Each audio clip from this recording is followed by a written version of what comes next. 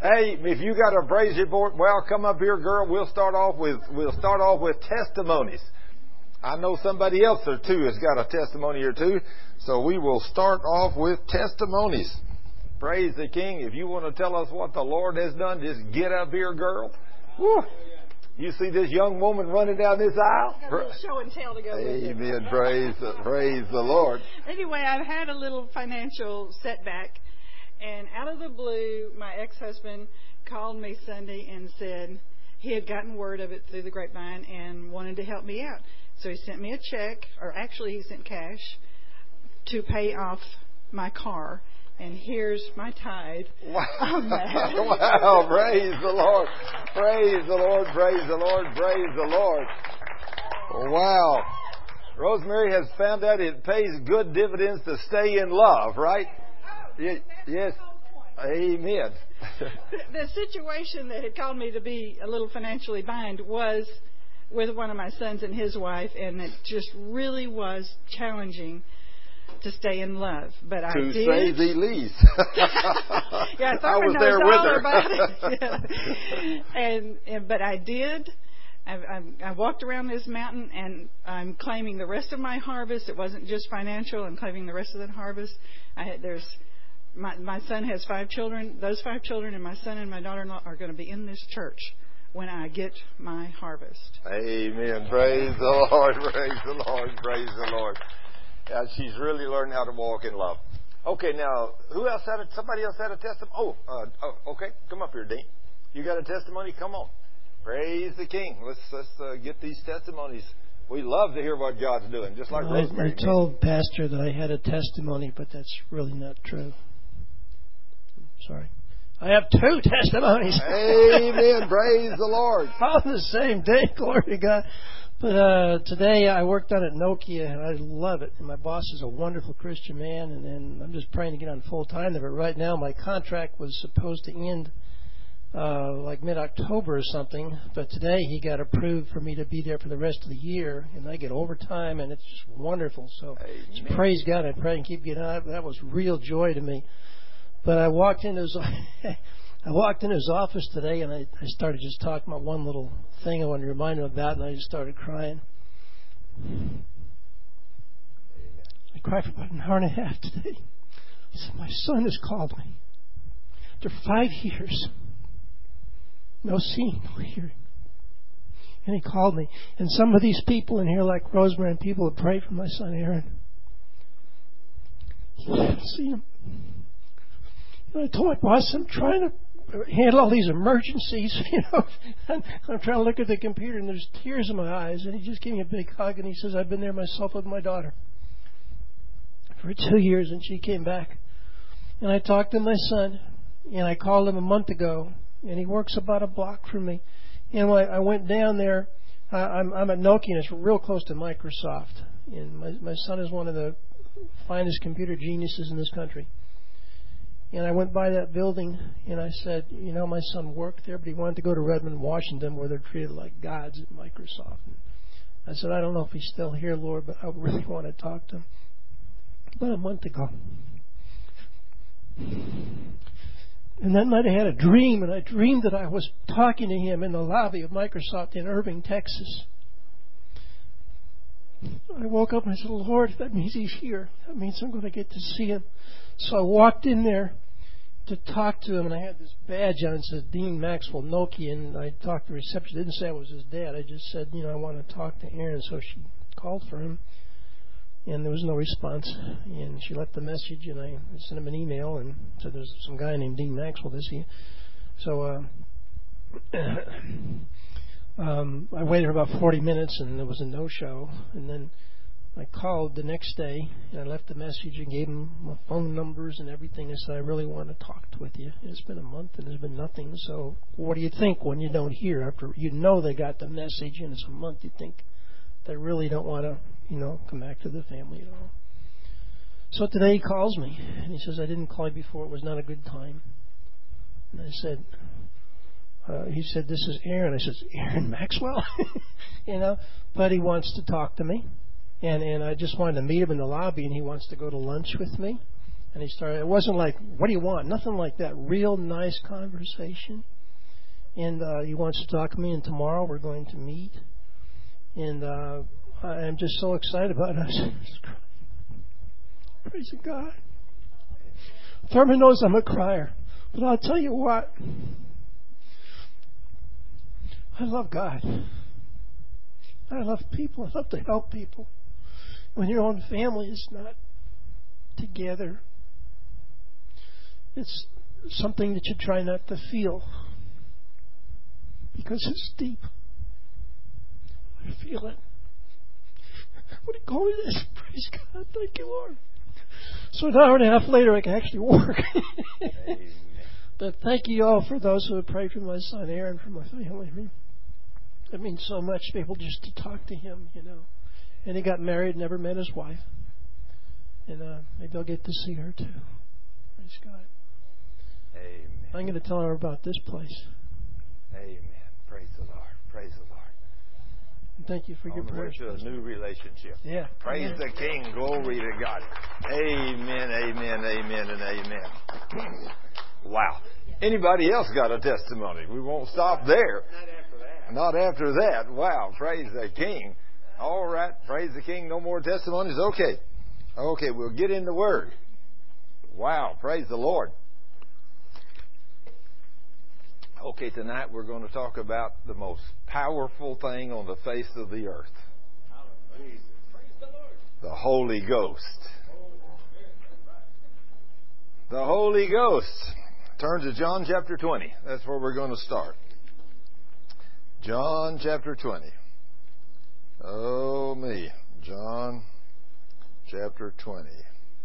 And then I'm going to ask you what you think this means to start off with, because I read this a lot of times, and I thought it can't mean what it says. But I guess the Bible means exactly what it says. Don't you reckon? John chapter 20.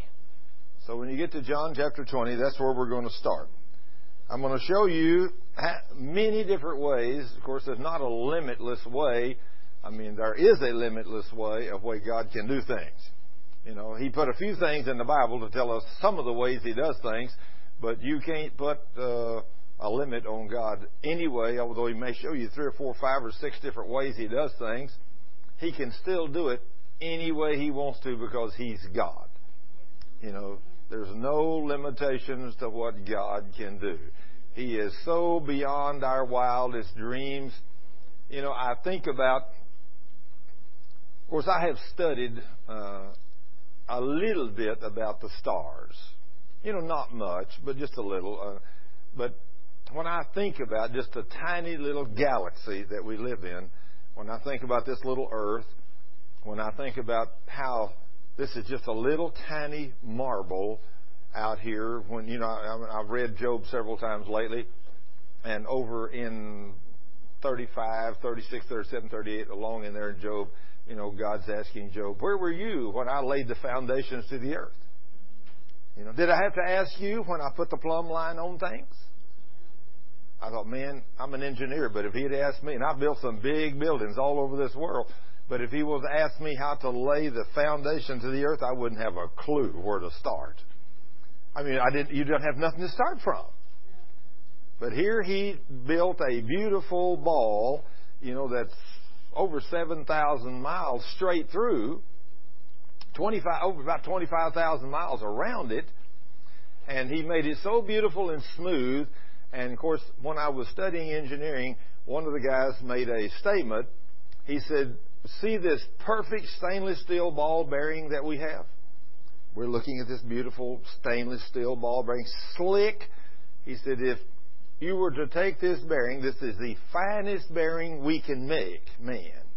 And it's slick. I mean, it looks slick. He said, if you blow this bearing up to the size of the earth, the mountains and peaks and valleys would be many times higher and deeper than anything on the earth. And I thought, that's kind of amazing. I mean, this thing looks perfectly slick to me. But yet, if I'm going to take this little ball bearing, and although it looks beautifully slick, if I magnify it thousands and thousands of times, instead of having mountain peaks that are 10, 15, 20,000 feet, I'll have mountain peaks that are 50, 80, 100,000 feet. I'll have valleys that are miles deep. Isn't that amazing? But yet when you look at that little ball, it looks perfect. Well, when you go off out there in space and look back at the Earth, it looks like a beautiful, smooth blue and white ball. Slick as glass. But yet it's got mountains on it. You know, it's got deep valleys in it. You know, I can remember when I used to fly, we'd take off out of Guam, and the guy said, you know, if we ever had a crash landing just a few miles off the end of the runway in Guam, he said the ocean, I believe they told me the ocean was 30,000 feet deep right there. 30,000 feet. That's pretty deep water, isn't it? That's a pretty deep hole. You know, here's a little tiny island that's just a few miles long, sitting out there in the middle, and there's a humongous mountain down there, and the top of that mountain sticking out, and the rest of it's underwater. I mean, it's thousands of feet high. You know, so anyway, I never did research that to see if they were right, but they did tell me that's the greatest depth in the Pacific Ocean is off the coast of Guam.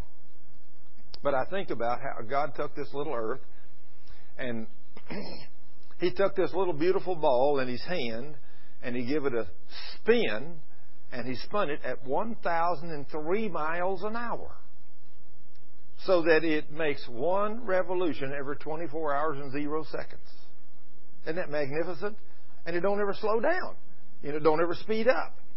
And then after He give it that little spin to go 1,003 miles an hour, then He backed off and He gave it a little sling through space so that it would go exactly the right speed, so that it would stay exactly the same distance from the sun.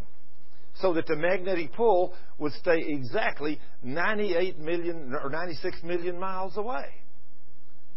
96 million miles away. Isn't that amazing? I believe it takes 8 minutes and 22 seconds for the light of the sun to get to us at 186,000 miles a second. But it does that. It's been doing that. And of course, this little Earth we got that's going almost 70,000 miles an hour forward speed. Isn't that amazing? Did you know we're traveling 1,003 miles an hour like this and almost 70,000 miles an hour forward velocity all the time? Yet sometimes you walk outside out there and there's not even a breeze blowing. Now you want to know how to do that? I don't know how to do that. I don't have a clue.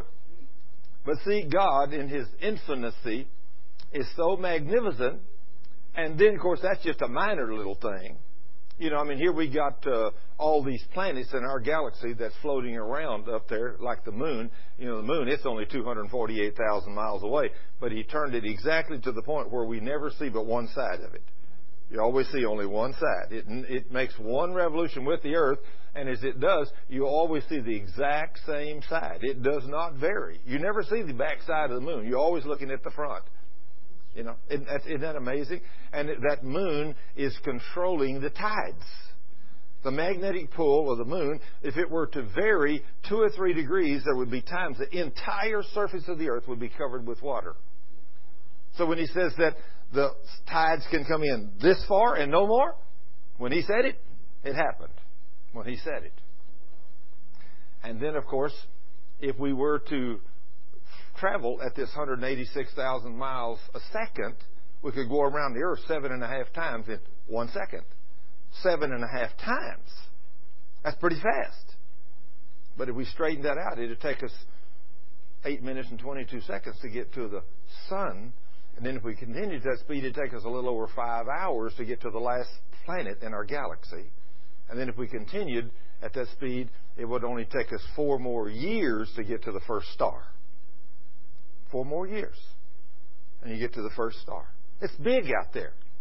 And then after that, of course, you could travel for billions of light years, and still you would finally get to the point where that if you saw a bright light off out there somewhere, it would technically be a complete cosmos that's millions of light years across, but yet it looks like one light out there. It's so vast, and our God made all of that. And we have trouble having faith in Him. We have trouble believing He can do what He said. We have trouble walking by faith. Well, without this little part we're going to talk about tonight, you can never get there. Without the increment we're going to talk about tonight, the Holy Spirit, you can never get there. You can never walk in faith without this power. You have to have Him. If you don't have Him and you receive Him by faith, if you don't have Him, you can't never get where you want to get in life. Now then, I now know why some churches, why the enemy has come against some organizations, or he's tried against all of them, to get them to believe that the Holy Ghost is not alive and well today. That there is no such thing as a second event called a baptism of the Holy Spirit. But let me tell you, I had no power all those years until I believed this was real. And when I believed this was real, when I got this power, I'm telling you, my total life changed. And some of you know what I'm talking about. Some of you have experienced it. Now then, John chapter 20, let's look at one of the ways that these men received the beginning of the power of the Holy Ghost. Now, they didn't get it all here in John chapter 20, verse 21, 22, and 23. But it says in John 20, 21, 22, and 23, it says, "Then said Jesus to them again, Peace be unto you. As my Father hath sent me, even so send I you." Now, wait a minute. Let's meditate on that a minute. Let's don't read this book like a novel. Let's think about what He said. Jesus said, "As the Father has sent me." Now, how did the Father send Him? What did the Father send Him to do? Did He have a job? What was He supposed to do? Save the lost, heal the sick, cleanse the lepers, and raise the dead. Is that what Jesus went about doing? All of those things. Now He said, what, you want to know what the Father's will is when it comes to salvation? He plans for every human being to be saved. What is the Father's will when it comes to deliverance? He plans for everybody to be free of demons. What is the Father's will when it comes to healing? He plans for everybody to be healed. Does He plan for you to have life and have it abundantly? Yes, that's what He said in His Word. In fact, when God originally made man, He made man to never die. Man was supposed to live forever. He was going to live forever. And boy, have we listened to the enemy. And have we done what the enemy says instead of what God says. And so we are now programmed to think that when you're 40, you're over the hill. When you're 50, you have a casket birthday, you know. I mean, some people do. I know you ain't going to. I'm not going to. But I know a catering operation that this guy came to me and wanted me to build him a casket and paint it black, a big wooden one. I said, "What are you going to do with this?" He said, "Well, I'm a caterer and I have parties and I want you to build shelves or doors in the side of it that'll pull out and everything where I can put all my utensils and stuff, and I'll put all the food on the inside of it."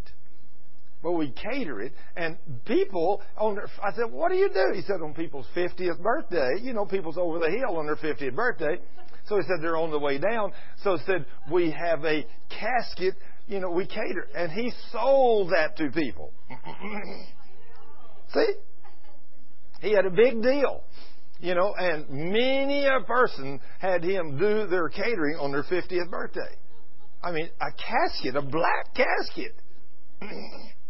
Brings it in, opens the lid, there's all the food, pulls the drawers out on the side where the handles are, and there's all the utensils to cut up everything, serve everything. But they had a black casket birthday on your 50th birthday. Hey, you see how the world lives? They think when you get 50, you're over the hill. They plan for you to die. Well, guess who that is? The God or the devil? Well, we know that's a devil. You know, because everything revolves around death is the devil. You know, God planned for us as His children to live, not die. He planned for us to be well, not sick. He planned for us to have our needs met. In other words, to be prosperous and successful. He didn't plan for us to be poor and broke.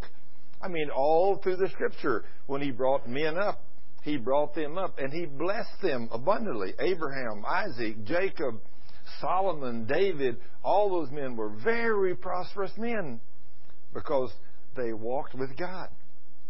They did what He said. And so God blessed them abundantly with everything, knowledge, wisdom, money, everything. They had everything they needed. And He blessed them supernaturally. But right here in John 20:21, He says, as the Father has sent me, so send I you. In other words, Jesus is telling you and me we're supposed to go out and do the same things that He did. So in the course of the day, we're supposed to be telling people about Jesus. We're supposed to be praying for people. We're supposed to be going to the throne of grace and doing spiritual warfare against the demons of hell that are blinding the mind of people that are lost. People say, well, there's old Larry over there, man. He's lost. Every other word comes out of his mouth is a word of profanity. Ain't no use to mess with that guy. He don't want nothing to do with Jesus. And I said, oh? I go over and talk to Larry. I said, Larry, are you a Christian? Blankety blank, no. I don't want nothing to do with that blankety blank stuff. I said, what's your full name? He said, Larry Gooch. I said, good. He said, what's the deal here? I said, you're saved and don't know it. He said, what do you mean? I said, I'm taking you to the throne of grace. I'm kicking the devils of hell out of you, and you coming into the kingdom, son. You're going to get saved. He said, you can pray for them other boys, but don't do nothing for me. I don't want that stuff. I said, you ain't going to have nothing to say about it. I went to the throne of grace every day for 2 weeks for that man as I come into work. And after 2 weeks, he walked into my office one day and asked me about Jesus. And 2 weeks later, the guy got saved. And a man that was 50 years old that knew he wasn't going to be able to make it over another year or two, had one arm, already had surgery done on one arm, and he wasn't going to have it done on the other one, and had his back that kept giving him trouble for 30 years. In the next 6 or 8 months, I had that man completely healed and delivered. And today he's in his 60s and he's still working. He's a ball of fire. And he knows Jesus. Now, what kind of power do we have over the devil? All. I mean, if you don't know it, you'll let the devil beat up on you. But when you learn as a son of God, the King that defeated the devil sent you to do the same things He sent Jesus to do. I mean, when the devil come and tested Jesus, was Jesus afraid of the devil? What did He use against the devil?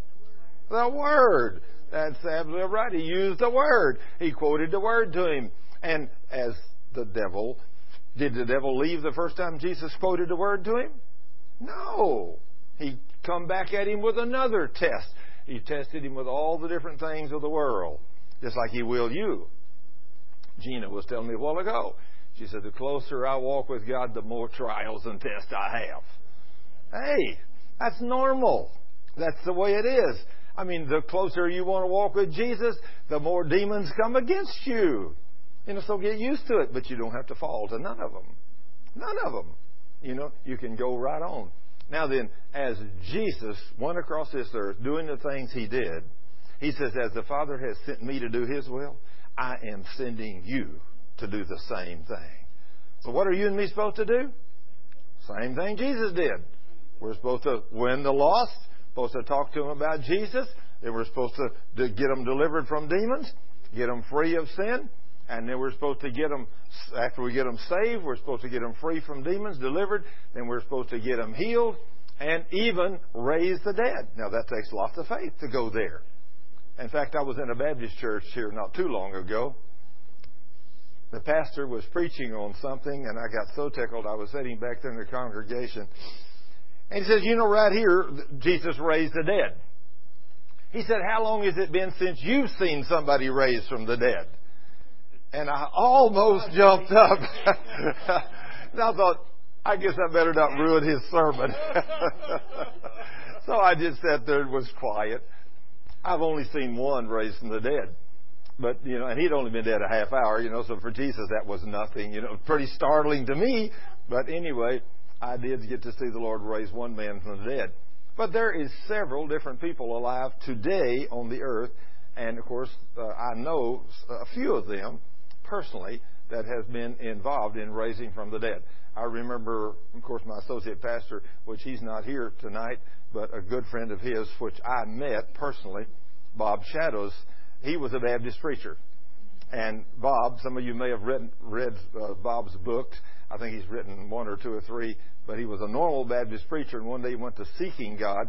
And he said, Lord, you told us that you sent us to do the same thing you've done, and I have never even seen the sick healed or anything, but you said, raise the dead even. He said, Lord, why don't we see anybody raising the dead?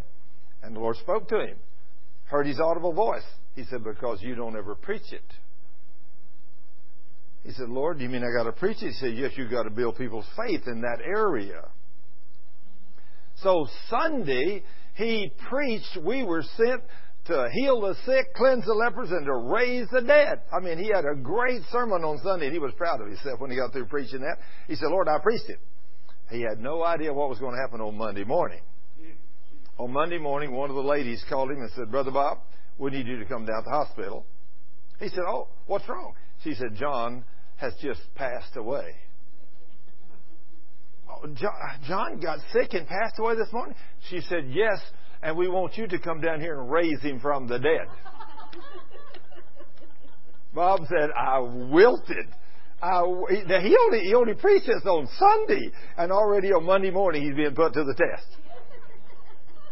He said, I am in agony. He told me this. I heard him tell me this personally.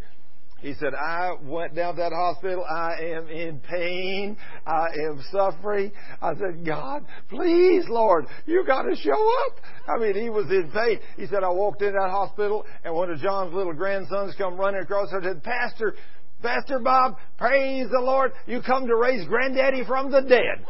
He said, son, quiet.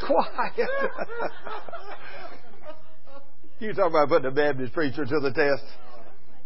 He said, I walk into that room, I am in torment like I have never been in my life. And I walk in there and said, when I walk in there, Brother John laying there cold, hard. And the doctor sitting there with his arms crossed. And he said, she won't have it no way except I can't do a thing until you come and pray. He said, I walked in and I knelt down beside that bed and I reached up and touched John and said, he's cold dead. I said, oh, God, Lord. He said, I'm saying, Lord, please, Lord, if you don't show up, I'm in big trouble. Oh, he was in agony. He said, I closed my eyes in agony and I reached up and laid my hands on that cold, hard body and I said, oh, Father, in the name of Jesus. You told him, I don't remember all the things he said, but he said, Lord, in the name of Jesus, I ask you to raise John from the dead. And he said, when I said that, I heard somebody scream. And I opened my eyes right quick and said, the doctor had screamed, John had opened his eyes.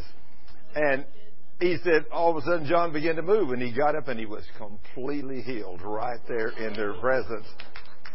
That made a different Baptist preacher out of Bob Shadows, I will say that. I mean, but see, God told him, said, if you'll preach it, then I'll do it for you. But if you're not going to do it, then I'm not going to do it for you. Now, that's what's wrong with us. We don't have enough faith in God to believe He will do what He said. And so, right here, though, the Lord told us. This is Jesus talking, isn't it? He said, as the Father has sent me, even so send I you. In other words, at least we could go out and win people to Jesus. I mean, some of us won't even do that, right? Some of us have never led a human being to Christ, and some of us have been Christians 10, 20, 30, 40, 50 years. And we've never led a person to Jesus. Well, now, if you're not willing to go out and tell people about Jesus, forget about getting somebody healed or raised from the dead. You know, I mean, God ain't going to start you out raising somebody from the dead. If you don't have the faith to go out and somebody comes to me and says, well, I'm going to go down to Africa or Peru or where we're going on a mission trip to Mexico or whatever, and I'm going on this mission trip. I say, you are? I said, how many people you won to Jesus this last year? Well, I ain't won nobody. Well, you ain't going on that mission trip with me. If you ain't winning people right here where you live, you ain't going on no mission trip with me to somewhere else. If you're going down there, you're going to try to go for a vacation. You ain't going down there to win people to Jesus. If you're not working, doing something where you are, if you ain't winning people to Christ, if you're not talking to people about Jesus, and you're not winning nobody into the kingdom of God, then forget it. There ain't no use in you going to Mexico or Peru or South Africa or nowhere else to try to get it done. Now, if you've said, yeah, I've won 50 this year. Well, if you just say, I've won 10 this year, then hey, at least I know you're about the Lord's business. It's just 10. But if you say, I ain't won none, I'd never won nobody to Jesus, then I don't want you on a mission trip with me to win people's souls to Christ. Now, I said, we're going down there not only to win souls, but we're going to go down there to get people healed. I said, how many people you got healed in the last year? Well, I ain't never prayed for nobody for healing. Then forget it. I don't want you with me. I don't want you. You know, I won't train people when we go on a mission trip. Don't you? If you're not willing to get trained right here where you live with your next door neighbors, if you're not willing when your neighbor gets sick, you're not willing to go to the hospital and pray for them, then forget taking you to Peru. You're going down there for a vacation. You ain't going down there to get somebody healed. But Jesus said, as you go, I have sent you to do the same things the Father sent me to do. So, when he says that, and when he had said this, he breathed on them and said unto them, receive ye the Holy Ghost. Receive the Holy Ghost. How did he do that? Receive the Holy Ghost. Now you think if Jesus, if you were one of his disciples standing there, Eldon, and he says, receive the Holy Ghost, you think you're going to receive it? Amen. Glory to God. Now I don't know how much of that it is. I don't know how much of the Holy Ghost they got, but they didn't get it all. They didn't get it all. Now they got some, but they didn't get it all. But they got some. Now I don't know how much. It doesn't tell me how much. But if Jesus breathed on you and says, receive the Holy Ghost, I'm going to tell you, you got something. Yeah, and I don't know what, but they got something. It doesn't tell me what. But it said, now then listen to what he says in the next verse. I read this a lot of times. Whosoever sins you remit. What? Whosoever sins you remit, they are remitted unto them. And whosoever sins you retain, they are retained. That's pretty awesome, isn't it? Somebody says, ain't no way I could forgive somebody's sins. Well, that's what he said you could do. Lord, I come to the cross on behalf of John Doe. Lord, this man needs his sins forgiven. Lord, I'm standing in the gap for this man. I'm forgiving that man's sins. I'm asking you to forgive that man's sin. Because who's in you? Christ. In you. The Holy One is in you. And so you can forgive those sins. He said so right there. So do what he says. Just believe what he said. If Jesus said it, that's good enough for me. You know, I don't have to have it explained away to me, you know, by somebody or anybody else or a PhD or nobody, nothing else. If Jesus made me a simple statement, I just believe he meant what he said. And he says, as the Father sent me, so send I you. He sent him to forgive sins, save the lost, heal the sick, cleanse the lepers, and raise the dead. So he sent me and you to do the same thing. We are supposed to be an example of Christ. Christ is supposed to be right here. When somebody looks at you, they ought to say, whoa, there's Jesus right there. How do you know that's Jesus? Well, that man's always talking about Jesus, and every time he talks, when he prays, things happen. Miracles happen. That's a good sign he's in there, isn't it, brother? Now then, if you pray, or if you're like I was the first 35 or 40 years of my life, I didn't see God do nothing. I think he's supposed to have been in there when I was 11, but I must not have got much of him. Only a little bit. And I didn't win nobody to Jesus. I mean, I was already a Sunday school teacher and a Baptist deacon and everything else, and I had never won a single soul into the kingdom of God because I didn't know about this Holy Ghost. I just had a little chunk of him. Probably this little part when Jesus breathed on them, that's probably all I had. Just a little bit. But I was saved, so I had a little bit. But I didn't have no power. Well, now let's go to Acts 1, verse 4. Let's turn over a couple of pages to Acts 1, verse 4. And being assembled together with them, commanded them that they should not depart from Jerusalem, but wait for the promise of the Father, which saith, you have heard of me. For John truly baptized with water, but you shall be baptized with the Holy Ghost not many days hence. Now he's telling them to wait. Now, Jesus just told them, receive the Holy Ghost. It's obvious they didn't get it all, right? Because if they had, He wouldn't have told them to wait to be baptized with His power. So, I'm going to tell you, just like Jesus told them, don't you ever leave home without the Holy Ghost. Now, if you try to go out there and do something great for Jesus and you don't have the Holy Ghost, you're going to get beat up on by the devil. I mean, you're going to get stomped on. Without the Holy Ghost and that power that's in the Holy Ghost, you cannot do what God's called you to do. You can't do it on your own. You've got to have this Spirit. Now, that He told them to wait until the Holy Ghost comes. Now, they already received Him, but He says wait. When they therefore were come together, they asked of Him, saying, Lord, wilt thou at this time restore again the kingdom to Israel? And He said to them, it is not for you to know the time or the season which the Father has put in His own power. Now let's put it this way. God is God and He knows what He's going to do and you ain't going to change it. And there's some things you're going to ask Him for and He's going to say, no, I ain't giving you that answer. I ain't telling you. You know, the secret things are God's. You know, so you can ask Him anything. And some things He'll tell you. And some things He won't. You know, but He's God. That's just like Richard Eby. How many of you ever heard of Richard Eby? Anybody ever heard of Richard? Only one that I see in here that's heard of Richard Eby. But Richard Eby also was a man that when he was in Chicago, when his sister died, he was a doctor from California. And he went up to sell her estate, great Christian man of God. And she had a 2-story house, an old wooden one, and hadn't been very well maintained. And he walked out on the upstairs porch and leaned on the rail, and when he did, it broke, and he fell head first through the shrubs down there and hit on a curb head first and split his head wide open on a curb. Brains went out all over the sidewalk. He's DOA. He's a doctor. They come pick him up, DOA. They send him to the morgue, to the hospital. They check him, put him down the morgue in a refrigerated container, and find out who he is. Called his wife from California and said called his wife, said, your husband is DOA. He's in the hospital. You need to come claim his body. When they told her, the Lord told her, said, he's not dead. Just go over there. So she heard the Lord tell her, he's not dead. So when they called, said, he's very dead.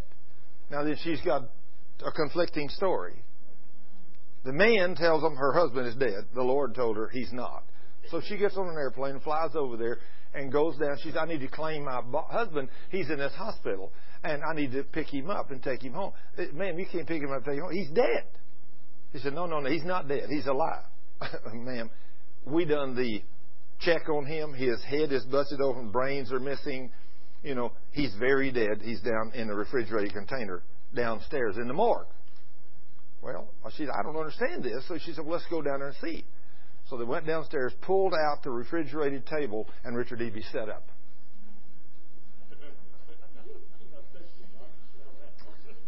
He was alive, and he was totally, completely alive. And, I mean, it's awesome what God can do. I mean, you know, God raised that man from the dead. He had taken him to heaven and showed him heaven, and He sent him back. She said, now, Richard, I want you to go back. I want you to go tell my people, every church, and he owned a big hospital out in California. He said, I want you to give that away to some ministries. And he said, I'll take care of you. Just give that hospital away. And so he did. I mean, he gave it away. Everything with it. And then he was told, said, I want you to go tell my people, get ready. I'm coming for them soon. And so he was told, I don't know, of course I haven't watched TBN in several years. I don't know if he's been on there lately, but last time I saw him, he was about 80 years old. And this happened when he was about 60 or 65. But Richard Eby was still alive. Well, after he had this experience with heaven, and he saw heaven and how beautiful it was, he's telling everybody how beautiful. I mean, I've seen him, I guess, 4 or 5 or 6 times on TV and tell this story on the Praise the Lord show. I mean, every 6 months or a year or so, they'd have him on there. And, man, I just loved to sit there listening to him tell about heaven, how beautiful it was. One day he was over in Israel, and he was down in Lazarus' tomb, and all of a sudden the light went out, and he said it was pitch black. And he said, when the light went out, I said, I sensed someone standing beside me. I said, Lord, is that you? And he said, yes, son, it's me. He said, why did this light go out? He said, I'm fixing to take you on another trip. He said, where am I going? He said, I'm going to take you to hell. He said, Lord, Lord, I'm washed in the blood. You can't do that. He said, son, I'm God and I can do anything. You're fixing to go to hell. And he took Richard Eby to hell. He said, Lord, why are you taking me? He said, because I took you to heaven and showed you how magnificently wonderful it is, and you've been telling people about how wonderful it is. Now I want you to be able to tell them at the same time how awful hell is. And so he spent just a minute or two. That's all the Lord left him in hell. And he said it was so awful, so awful, so awful. He said, if I'd have been there any longer, I think I'd have lost my mind. He said it was terrible, awful. It was just, to hear him tell it, he can't hardly talk about it. You know, he couldn't. It was so awful. But what can God do? He's the boss. Is there anything hard for God? No, nothing. I mean, He can do anything. But here He's telling us we need this magnificent Holy Spirit before we go out and do anything. So He's saying right here that He says He's going to baptize us with this magnificent Holy Spirit. He says, where was I? And He said to them, it is, okay, I read that. But after, verse 8. He says, but you shall receive power. You shall receive power after the Holy Ghost is come upon you. And you shall be witnesses unto me in both in Jerusalem and all of Judea and into Samaria and unto the uttermost part of the earth. When did He say we were going to have this power? After the Holy Ghost comes upon us. Now, why, being raised up in a church that didn't teach me about the Holy Ghost, why is it that I had no power to pray for the sick, no power to win anybody into the kingdom? I was a deacon in the church. I was a Sunday school teacher in the church. I worked on the buses. I maintained the fleet. I could do all kinds of things, but I had no spiritual power. I never saw a single person get saved. I didn't even know I could pray for the sick. I had no idea that was even available. I had never seen it. I'd never saw it in the Scriptures. I didn't know it. So without the Holy Ghost, I didn't have this ability. I didn't have the Holy Ghost. So, but He's telling them, don't leave home without the Holy Ghost. Wait for the coming of the power. And when He had spoken these things, while they beheld, He was taken up, and a cloud received Him out of their sight. And while they looked steadfastly toward heaven, as He went up, behold, 2 men stood by them in white apparel, which also said, Ye men of Galilee, why stand ye gazing up into heaven? This same Jesus, which is taken up from you into heaven, shall so come in like manner as you have seen Him go into heaven. You think the King's coming again one day? Hey, right there's another place where He says, look up one day. He's coming. I don't know when that's going to be, but the way things are shaped up in the world, it might not be very long. So you want to be looking for His coming. You don't want to be too busy and too tied up with the things of the world. You want to be believing. In fact, last night I sat down at about 12:30, and somebody gave me a copy of the DVD here a while back, Left Behind. I watched that until about 2 or 2:30 this morning, and I thought to myself, wow, what that would be like. I mean, that DVD, what that would be like. It would be awesome. But that whole story is about the way we think, or at least the people that wrote the movie, think it's going to happen. And it could be just like that. We don't know. I don't know all those things about how all that's going to happen. I don't know when it's going to happen, but I do know He's coming back. And I know, because it's written right there, that's just one of many places it's written that Jesus is coming back. So I'm looking for Him. Now, I don't know when it's going to happen, but He's coming. And that angel right there said He's coming just like He left. Now, when He left, they watched Him go up. You know, you go out to an airport and you watch some guy take off in an airplane and you watch him go up into the cloud and disappear out of sight. And every time I see one of those do that, I thought, you know, one day there was a group of men before there was an airplane, and before there was airports, they watched the King rise just like that up into the clouds and out of sight, standing in the air. They watched Him go. And then not only that, But I believe with all my heart that all those people in the Old Testament that Jesus raised from the dead after His resurrection in Matthew chapter 27, starting with verse 52, I believe He took them back as a wave offering with Him when He went back to the Father. So I believe when Jerusalem saw a day they never will forget, not only did they see the King rise on the mount going up in, but all of a sudden they began to look around and there was people all over everywhere that was ascending, going back to heaven at the same time. Wow, what a day, huh? But that happened. That happened. Now the devil had to keep that quiet. He didn't want nobody to know about that. These people had to be in shock that was sitting there watching this happen. But this happened. It is written in the books of Israel and in the history, and it's written here in the Bible that Jesus, after His resurrection, these Old Testament saints, the tombs opened and they came out of the graves and they walked in the streets of Jerusalem. It's written right here in the Word of God. And so when Jesus ascended, I have no doubt in my mind He took them with Him and they went back to heaven. Then it says,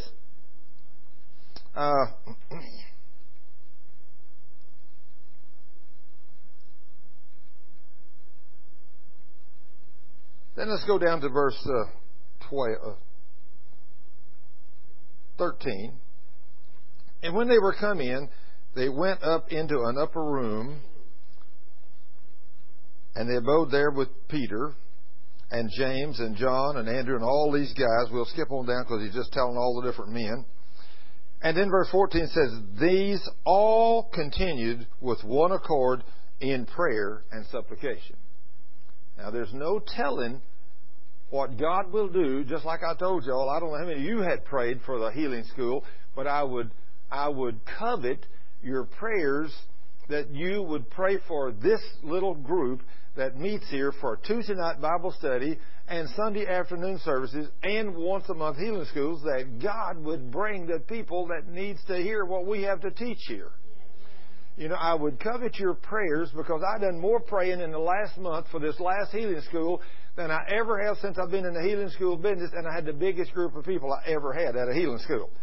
Now, Ty might say, don't pray so much, because me and him and his wife, we stayed here till 1 o'clock in the morning, didn't we, Ty? Yeah, it was 3 before we got home, at least. And I know it was late, and I told him when we finally went out to eat, I told him, I said, man, I'm glad there was 2 teams of us at least, because if it hadn't been men, we'd have been here a long time. But with 2 teams of us praying, we're still here till way after midnight. But these all continue with one accord in prayer. So that's what we need. Without prayer, nothing happens. God doesn't move without prayer. If you don't pray, He ain't going to do nothing. So when you pray, then it'll move the hand of the King. But without prayer, you need to realize nothing's going to happen. Nobody's going to get saved. Nobody's going to get healed. Nobody's going to get delivered, because the church and their prayers are in control of what happens on the earth. So if we don't pray, nothing don't happen. When we pray, nothing's impossible. But after they continued in prayer and supplication with the women and Mary, the mother of Jesus, and with His brothers. So they continued in prayer. Okay, now let's go to Acts 2, verses 1. Turn over the page, Acts 2. Acts 2:1 says, and when the day of Pentecost, now they had been praying for 10 days. I can tell this was a normal Baptist group. They'd prayed for 10 days. Maybe I should have said this as a normal church group. Let me ask this question. How many of you have ever been in church anywhere of any kind that they prayed 10 consecutive days as a group for anything? No, ain't nobody holding. Okay, so it wasn't just the Baptists, was it? It wasn't the Pentecostals. It wasn't the Episcopals. It wasn't. We just don't pray like that no more, do we? We don't meet and pray like that. But these people did. 10 days they met and prayed. It says, and when the day of Pentecost was fully come, they were all with one accord in one place. They're still here. 10 days they're in one place, one accord. And suddenly, after 10 days of praying, there came a sound from heaven as of a rushing mighty wind, and it filled all the house where they were sitting.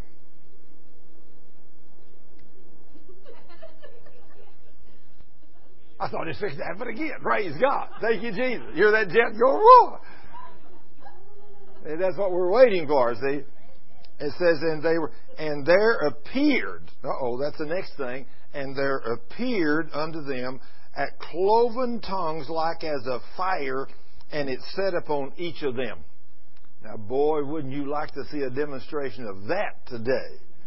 Yes, I would, but you don't have to. You don't have. They were still living in the sense, knowledge, faith world back in that day. It's changed since then. God made a new revelation when He brought Paul on the scene, and from the time He brought Paul on the scene, Paul constantly preached revelation faith. No more sense knowledge. Now you got to believe it first. At first, the Lord started us out as little children, and He come Himself and showed us what He would do. It's sense knowledge. He walked around touching people, healing them, and they said, He's the healer. He wants to do this.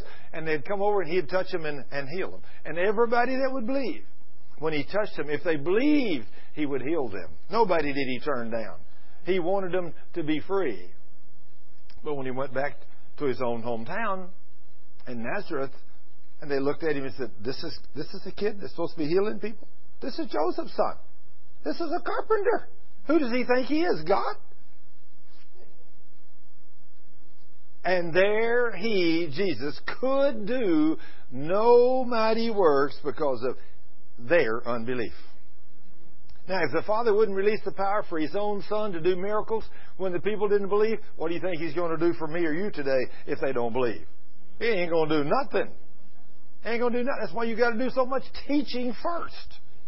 You got to teach people what the Word says. You got to build their faith mountain high where they can believe God. When they get to where they can believe Him, then when you can pray for them and you can see great and awesome things happen after you're filled with the Holy Ghost. Without the Holy Ghost, forget it. Then He says there, and after these tongues of fire, in verse 4, and they were all filled with the Holy Ghost. Filled, full, to overflowing. I mean, this thing's coming out the top. I mean, you can see it from their feet right up through their body, and this flame of fire is coming out of the top of their head. Man, they're full. I mean, they're full of fire. That's the way we got to be today. I mean, you got to be full of the Holy Ghost and fire. And when they were all filled with the Holy Ghost and began to speak with other tongues as the Spirit gave them utterance. The Spirit is the one that moves upon you to bring these different gifts into manifestation. Now, what gifts? Anybody read about? How many gifts are there that we know in the Scriptures? 9. That's exactly right. There's 9. Tongues is only one of them. You know, there's 8 others. Now, He can bring any or all of them upon you, but He brings them upon you as He wills. You know, He brings those gifts upon you, does great and mighty things through you. And then He says, and there were dwelling in Jerusalem Jews, devout men, out of every nation under heaven. Now, when this was noised abroad, the multitude came together and were confounded because every man heard them speak in his own dialect. I mean, if you were from North Texas, you heard them speak in North Texan. If you were from South Texas, you heard them talk in South Texan. Had a little Spanish thrown in there with it, right? You know, so every man heard them talk in his own tongue or his own dialect. I mean, God is beyond our wildest dreams. And what's amazing to me, here is Peter standing up here talking to a group like this, and there's all kinds of different nationalities, and each one of you heard him speaking as if he was talking in your dialect. Isn't that amazing how God can do that? Somebody says, I don't believe that. Why, you have no idea who God is at this point. You've got to realize that with God, nothing is hard for God. I mean, nothing. I mean, He's beyond our wildest dreams. The only thing that limits God on the earth today is what we think He can do. If you limit Him, then I'm sorry. That's where your limitations are. If you think God can't do this, or you don't think He can save you, or you don't think He can forgive you of all your sins, or at least maybe you got 1 or 2 He can't forgive because they were so bad, then you can't be forgiven. You limit Him by your belief.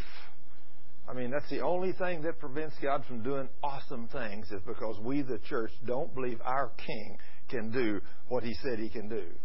Well, let me tell you, when you take that magnificent scripture in Ephesians 3:20, Ephesians 3:20 says, I can do exceedingly abundantly above all you can think or imagine.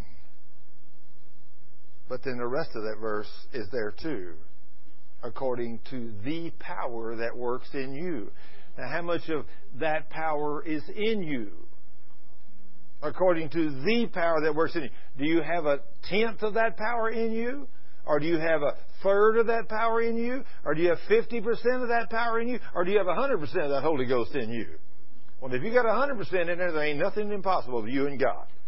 If you believe that, man, you can walk across this earth with 100% of God in you, then there will no limit. You can speak His word. You can cleanse the lepers. You can raise the dead. You can heal the sick. You can do anything. But if you think, oh, I'm not sure whether He can do that or not, so you got 10%. You ain't going to see much. You get to see a little. But it's according to the power that works in you. How much power do you have? Well, it's just like if you were an engineer. And you went to a very poor school, and you didn't learn very much. You graduated with a D+. If you can graduate with a D+. I don't want you building my building, because it might fall. But you're only going to be able to build a building according to the knowledge or the power that you have in you. Now, if you were a straight A student, hey, I want you working for me. If you mastered engineering, you're a straight A student. And then if you passed every test with an A+, made 100 on everything, that's the guy I'm looking for. We're going to put you to work. And I don't have a problem. You get through building my building, I'll walk up it. I'll ride the elevator up it.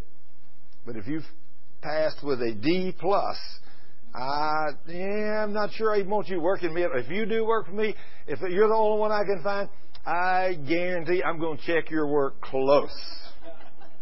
Y'all know where I'm coming from? Yeah. Do you take your car to a mechanic to get it worked on that never had fixed it? The first 2 or 3 times you took it back and he never could fix it, you keep taking it back?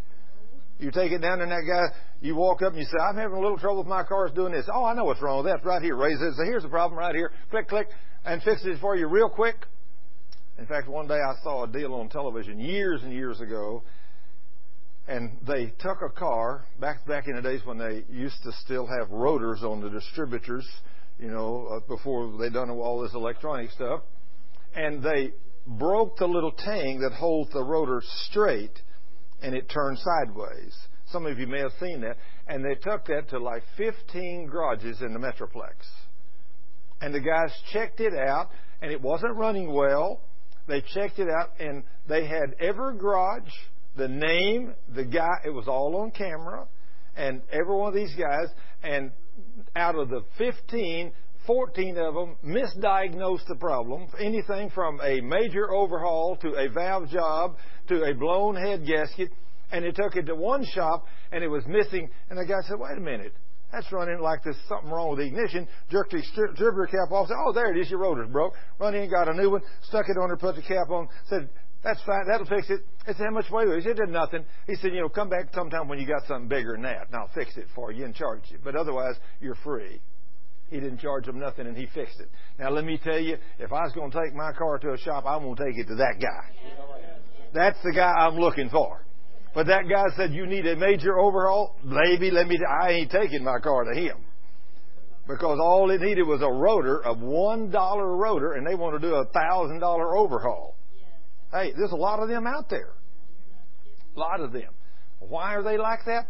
Because they don't have that knowledge, that power is not in them. They don't have it. Now then, that other guy, he had the knowledge in him.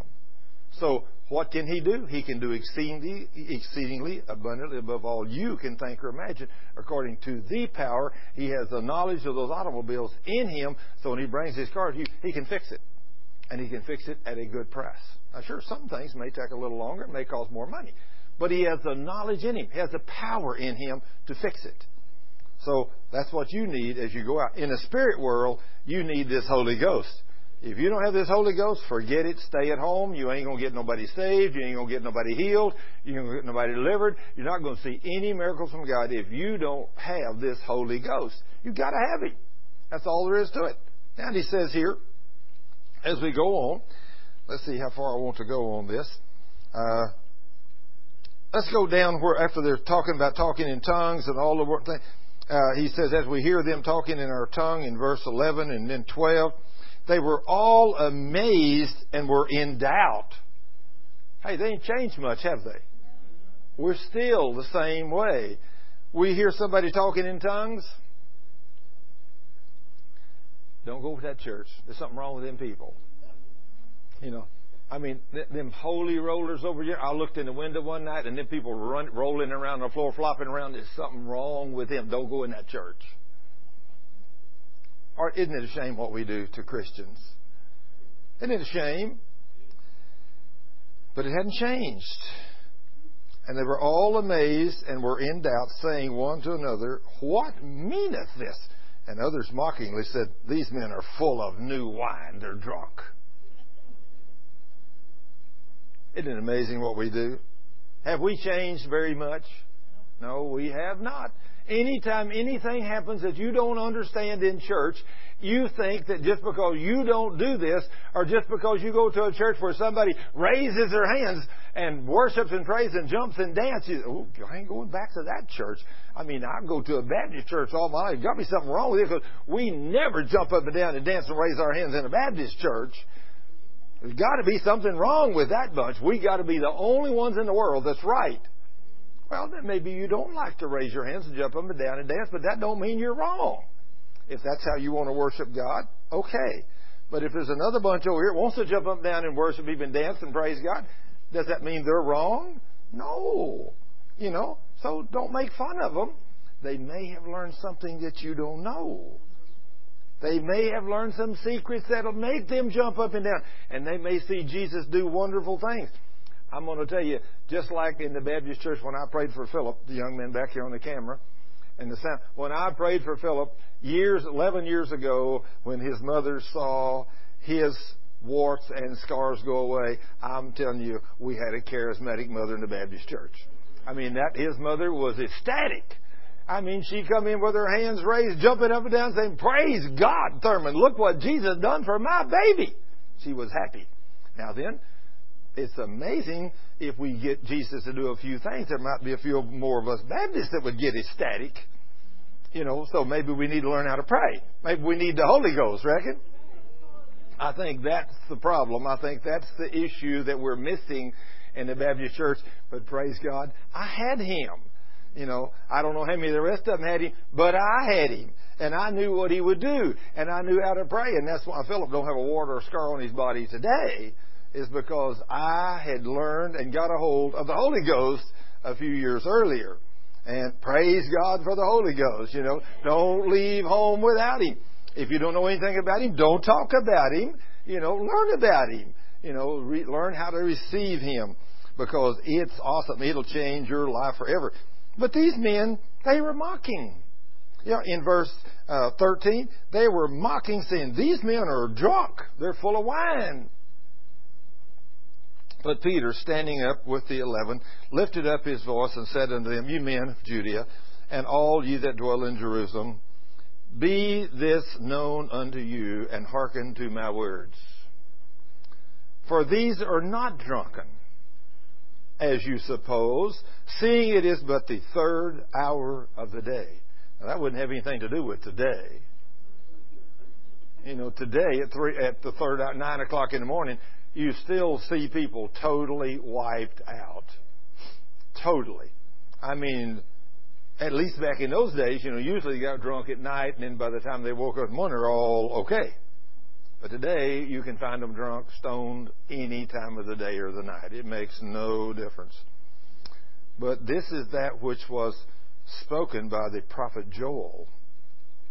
"And it shall come to pass in that last days, saith God, I will pour out my Spirit upon" how much? I thought that was a misprint. All flesh. I will pour out my Spirit upon all flesh, and your sons and your daughters shall prophesy, and your young men shall see visions, and your old men shall dream dreams. Wow. I saw an open vision the other day on Sunday afternoon right here in church. So guess what that makes me? A young man. He says, and your young men shall see visions. I saw an open vision while I was teaching on Sunday afternoon about the crowns. I saw it right here. Of course, I've had many of those. Many of those in my life. But I've had also a few dreams. But I don't have very many dreams. Almost every time God speaks to me in an open vision, I've seen many of those in my life. I couldn't even tell you how many. I didn't see any till I got the Holy Ghost. After I got the Holy Ghost, I began to see these things. Before I got Him, I never seen one. Didn't have one. Didn't know. I had a few dreams. I did have a few dreams, and that came true. And one of them especially, I didn't know anything about the Holy Ghost when I was in the Air Force. I mean, I was raised in a Baptist church, loved God with all of my heart, and I was called into the military for the Vietnam War. I was drafted. I went into the military. I went up to the training area and for about 6 weeks or whatever, and then I went to a base, and I'd only been there a few days, and in the wee hours of the morning, I woke up because we had to get up at 4 to be at school at 6. So we got up at 4, but when I woke up at 4 o'clock in the morning, I had been crying. My pillow was soaking wet, and I had a dream that today is still so awesomely real to me. I saw somebody in my family die. I didn't know who it was, and it was in a casket. And I was trying to see who this was. And there's a hand over the face. And everywhere I looked, that hand was over the face. I could not tell who it was. I didn't know what to do. The next morning, I got up and went to school. And at the first break at 8 o'clock, I called home. I said, Mom, is everybody okay? She said, well, sure, son, everybody's fine. Something wrong with you? I said, no, Mom, I'm fine. She said, no, son, there's something wrong with you. Mothers are smarter than that. And I said, no, Mom, I'm okay. She said, are you sure? I said, yes. I wasn't about to tell Mother I had this dream that I saw something. I said, Mom, is Dad okay? Well, of course he is, son. He got up and went to work this morning. He's fine. See, he's the oldest, so you think, something happened. It always happened to the oldest, right? Wrong. That night, my sister, which was just like a little bit, being 22 years old, and her girlfriend, which was about 2 years older than her, had went to a drive-in movie there in Goldthwaite, Texas. They were on the way home, come over a hill, and there was a truck coming up the hill, and a carload of drunks passing the truck coming up the hill. And they were driving 50. They pulled over into the ditch right quick, and the drunks pulled into the ditch too, and they hit headlights to headlights at 50 miles an hour. And isn't it amazing? 4 people in a carload of drunks, all of them drunk, and one of them got a broke ankle, and the rest of them walked away. But my sister and the other girl were killed. My sister went through the dash and through the windshield, cut her all to pieces. And the other girl rammed the steering wheel through her breast and killed her instantly. Both those girls died. See, I didn't know enough about dreams and visions. I didn't even know how to come against this. Nobody had ever explained to me that God reveals things to His children through dreams and visions. If I'd have been smart, if I'd have been raised up in a church that knew these things, and I'd have been taught, I'd have been on my face coming against this devil in the name of Jesus. I'd have been sending angels out. I'd have been doing all kinds of things. But if you don't know, you can't go beyond knowledge. God tries to get our attention. He tries to reveal things to us. And we, like a bunch of dummies, won't even understand or even try. It just petrified me. But did I know what to do? No. Why? I didn't have the Holy Ghost. I didn't have the power that could reveal to me the truth. I didn't know about the Holy Ghost. I didn't know how to deal with Him. I had zero knowledge of the Holy Spirit. Here I am, 24 years old. Got saved when I was 11. 13 years I'd been a Christian. What should I have known in 13 years? I I should have known a lot. But what did I know? Nothing. I'm so ashamed of myself that I didn't spend any time studying this book. I didn't realize this book was important. I didn't realize there's a spiritual war going on out here. I didn't know. But that's the church today. Just like here. They don't know it either. They're doubting, thinking these men are drunk. Ain't no difference in the rest of us today. Same kind of situation. But Peter's explaining to them what this is all about. This is what was written. The Holy Ghost is going to come upon you. You're going to have dreams and visions. He's going to pour out His Spirit upon the sons and daughters of God. And they're going to prophesy. You know, they're going to have great gifts that are going to be poured out upon the children of God. And He's trying to tell us. And He says, and on my servants and on my handmaids I will pour out in those days of my Spirit, and they will or shall prophesy. Wow. You know, these are some of the gifts. Prophecy, you know, is one of the gifts. All these things. And I will show wonders in heaven above and signs in the earth beneath, blood and fire and vapor of smoke. The sun shall be turned unto darkness and the moon into blood, and before that great and notable day of the Lord. And verse 21, and it shall come to pass. This is the most important verse he put in there. And it shall come to pass that whosoever shall call on the name of the Lord shall be saved.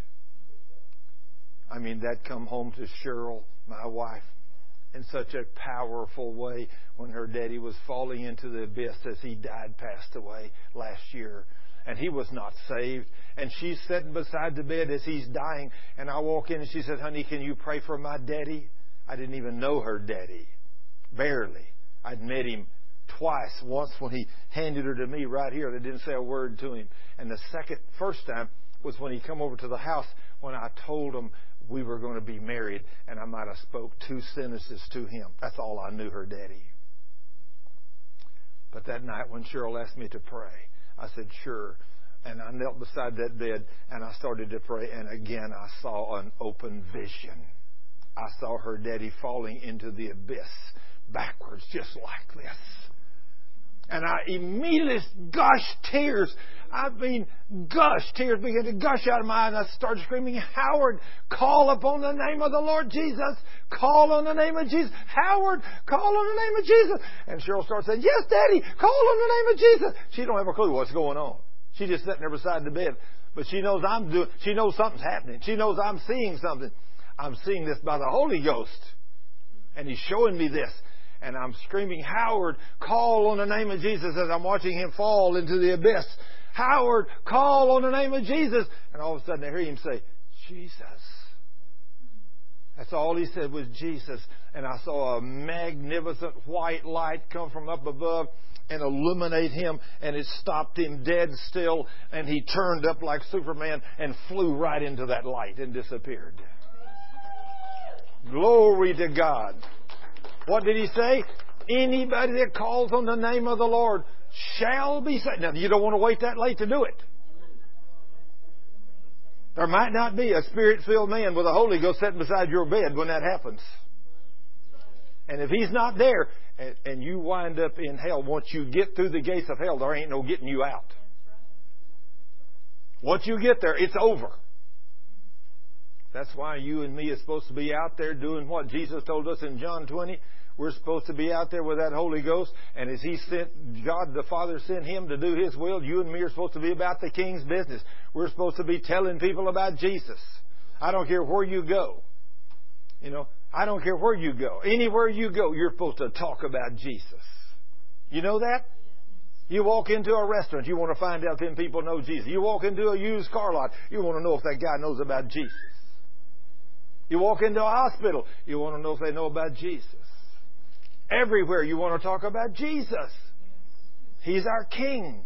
He's our Lord. We're His ambassadors, His representatives on this earth. And this is all that's supposed to be on our heart, is leading people to Christ, getting people saved, healed, and delivered.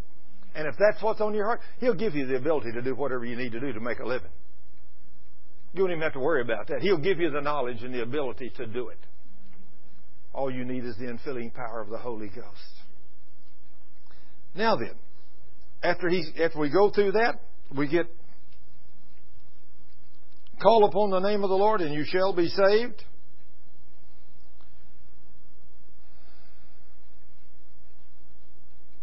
Let's go to Acts 8. 8:14.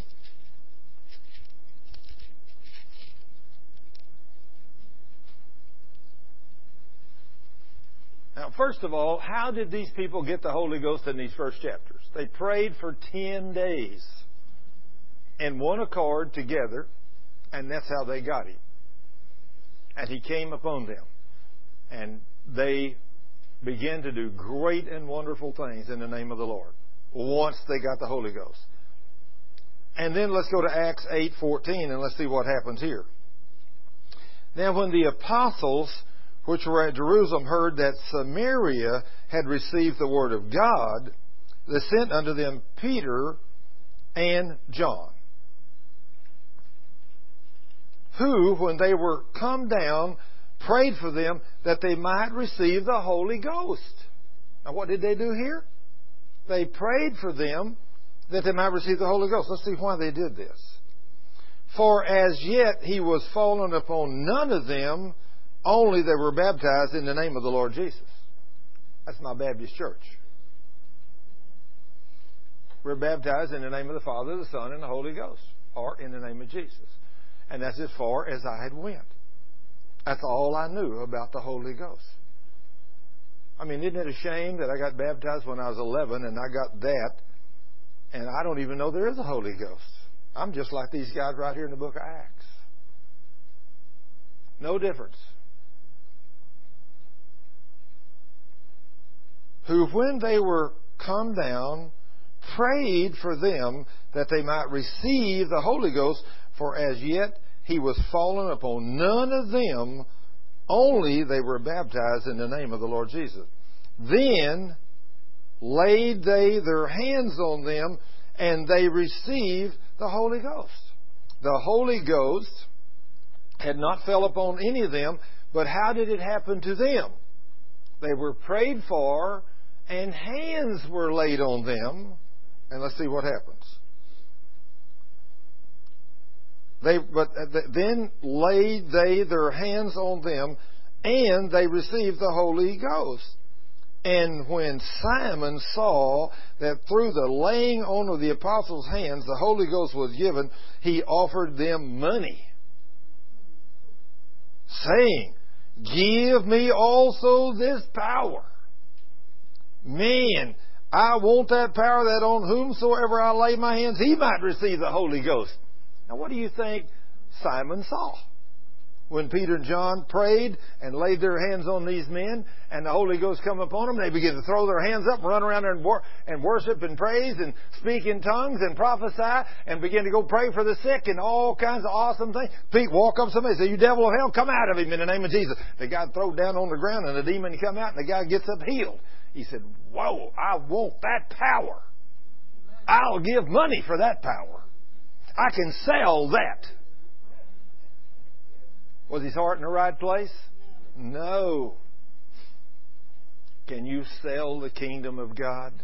If you do, it's going to produce no fruit for you. And unfortunately, that's what too many of us in the kingdom are trying to do. We're trying to sell the kingdom.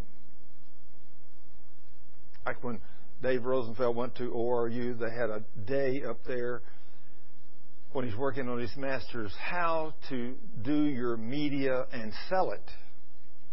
And they told him, said, guys, don't charge an absorbent amount of money for your material.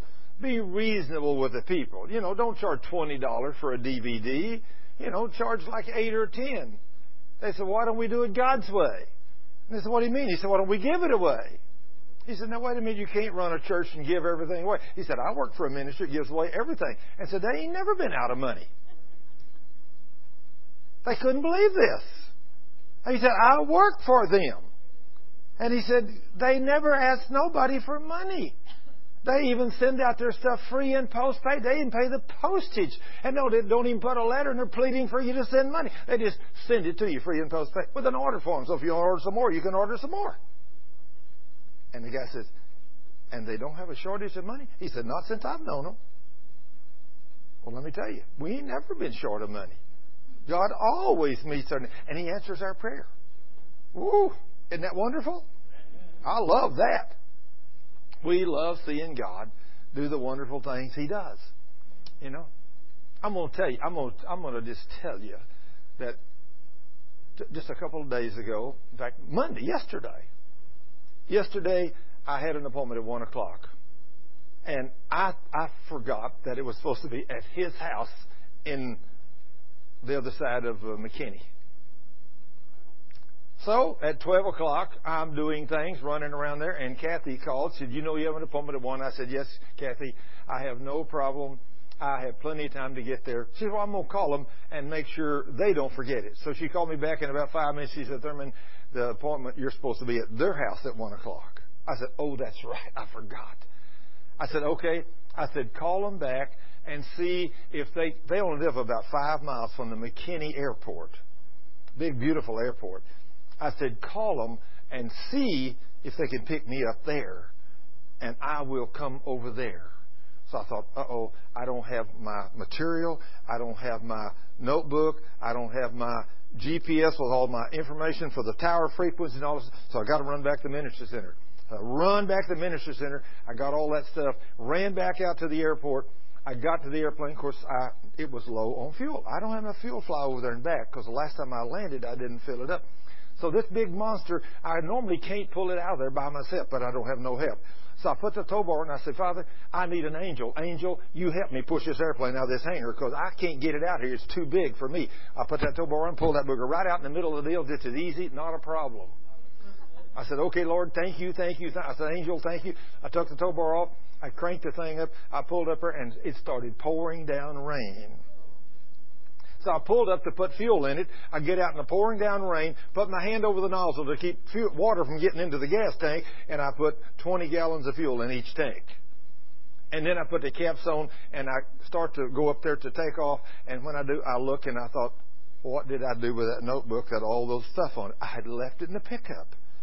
So I had to taxi back down, go back up there, and I thought, Lord, what am I doing? Am I losing my mind? I had to go up there and get out. I'd set the brake, leave the engines running, get out and run to the pickup, get the stuff, come back, jump in the car, and start back down there. And I pull back up the end of the takeoff and look down, and the wind's changed with the rain, and it's now going the other direction. So now I've got to taxi all the way to the other end and take off in the other direction. When I get down there, pouring down rain. When I get down there, there's a guy coming in a Bonanza. When he calls in, said he's on final. I said, what's the weather like up there? He said, well, if you're going to the west, it's not dead. If you're going to the north, it is a big sail. If you're going to the east, it's solid, closed in. I'm going to the east. I pulled out on the runway after he landed, and I only pushed the throttles up about a third of the way for about 100 yards. And I'm thinking, do I go? I said, Lord, this is your business. I am about your business. So I just push the throttles on up. And I go ripping down the runway, and I take off, and I get about 2 miles out there and just fly right out in the clear. Fly right out in the clear. And then I think, Lord, He said it's solid sails to the right. I need an opening to the right so I can get there. And I turned on the weather for McKinney, and it says it's 7,000 clear, or 7,000 overcast with 10 miles visibility in McKinney. So I just turned to the right, and as I looked off through yonder, the clouds just opened up, and I flew in a clear blue sky all the way to McKinney. I got over there and landed, got out. They had picked me up, and I went and spent about 2.5 hours getting a man healed, teaching him the Word of God, and I wondered why I was so late. When I walked, I said, I'm so apologetic. I'm so sorry that I was supposed to be here at 1, and it's over after 2. I'm so sorry. But I'm teaching 15 minutes, and a pastor walks in that don't believe the promises of God. And he sits down and he starts listening to me. And as he walks, said, "I'm nice to meet you," but said, "I've only got about 15 minutes. I got to pick up my children at school." Well, in 15 minutes, he said, "Can you excuse me just a minute?" Picked up his cell phone and said, "Will you go get the kids? I can't leave. I got to stay here." He stayed with us till 4:30 or nearly 5 when I got through. And I said, "Would you like to pray with me?" He said, "I would." I said, "Praise God."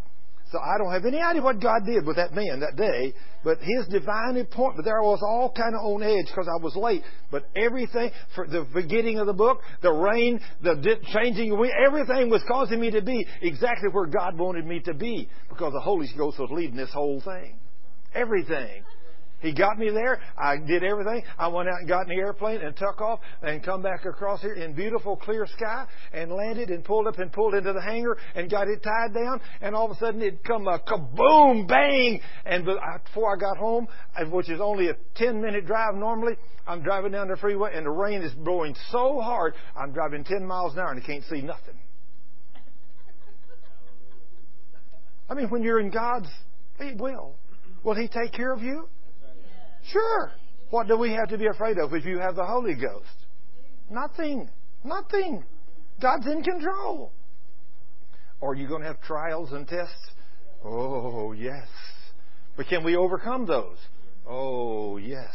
Because we've got this power, this Holy Ghost. He says here that after they laid their hands on them and they received the Holy Ghost, and when Simon saw this magnificent thing happen, he wanted it. Hey. If you ever get to where you can see the power of God, if you want to know why and when I stepped into this realm of seeing God do miracles and answer my prayer, it was right after one Sunday, my preacher, which loved God with all of his heart. He was a PhD. And he preached in church that there's no such thing as the second event called the infilling power of the Holy Ghost. And the man loves God with all his heart. I know him for years. But as I drove by the church that next morning, I said, Lord, I looked over that church as I drove down the highway, and I said, Lord, that man that preached that sermon yesterday, he loves you with all his heart. But I said, I believe with all my heart he's wrong. I believe he's wrong. I believe from what I've studied in your word, there is a second event called the infilling power of the Holy Ghost. And I said, Lord, I've been raised in a Baptist church, and I'm reading it, and I'm listening to it. They say it's not available, but according to your word, it is. And Lord, if it is, if I'm right, I want it. Would you please fill me with the infilling power of the Holy Spirit? And I'm telling you, I had an experience between there and work that morning in that pickup that was beyond the wildest thing you've ever seen. And the power of God came upon me. And for a man, a Baptist deacon and a Sunday school teacher that ain't never seen a miracle, ain't never seen an answer to prayer, ain't never witnessed to a man, I drove up that morning, I got out of that pickup, I walked up, and there's a man standing on the dock. I said, good morning, how are you this morning? And he said, I'm not any good at all. I said, what happened? He said, yesterday my best friend was killed on Interstate 35 right downtown Dallas. I said, was he saved? He said, well, I don't know. I said, are you saved? He said, well, I don't even know what that means. I said, do you know Jesus as your Lord and Savior? He said, I guess not. I said, let me tell you about the best thing ever happened to me. And I jumped out there and began to share God like I'd been doing this all my life. And I ain't never done it before in my life. I began to win people to Jesus. I began to pray boldly. I began to do things like I'd never done before. I began to be able to pray in faith. I began to see people get saved. I began to see people get healed. I began to see demons come out of people. It all happened after I asked that simple statement, Lord, if there is such a thing as a second event called the infilling power of the Holy Spirit, I want it. See, Luke 11:13, that's what he says. Anybody that'll ask, if you're obedient, I will give him to you. But I asked in all the knowledge I had, and it came upon me. Now, how did these guys get it?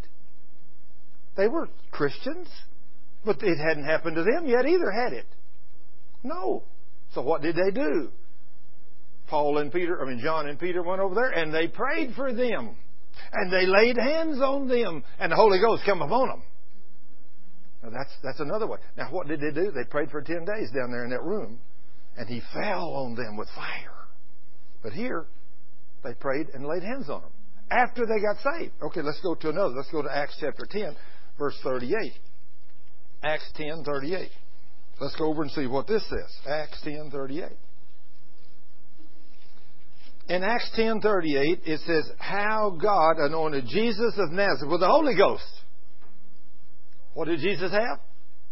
The Holy Ghost. Now, just think, until Jesus was baptized with the Holy Ghost when He was 30 years old, how many miracles did He do?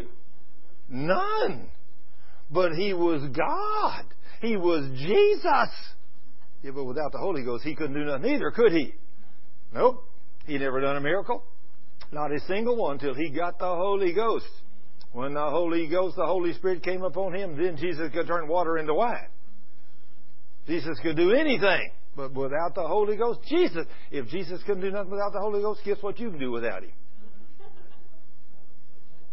Nothing. Just exactly what I did for about 35 years of my life. Nothing. Was I a Christian? Yes. From the time I was 11 on. But did I see God do anything? No. Could I get a prayer answered? Didn't even know how to pray. I didn't have the teacher. I didn't have the one that could reveal to me the Word. Once you get the Holy Ghost, you don't need another teacher. That's all you need. All you need is the Holy Ghost and the Word of God. When you get those two, man, you got everything you need. All you got to do is lock yourself up with God. Now, that's what most of us are not willing to do. Most of us would a whole lot rather let somebody else do the work. And then we come and sit and listen to them teach it. That's the easy way, isn't it? Yes, it is. And praise God that some of us paid the price so that others can get it. I'm grateful that other men paid those prices so that I could go and listen to them and I could learn some of the things I've learned. And as I finally began to get a hold of this, I thought, man, this is something. But Jesus was anointed with the Holy Ghost and with power, and He went about doing good and healing all that were oppressed of the devil, for God was with Him. Once He got the Holy Ghost, what did He go about doing? Doing good and healing all the sick. He was driving out these devils. He was doing good and healing all that was sick, and healing all that were oppressed of the devil. So if God was healing those that were oppressed of the devil, then what is sickness? Is satanic oppression. That's what it is. When the devil comes upon you, he will make you sick. He will ruin you. He'll ruin your life. He'll ruin your whole day. He'll kill you.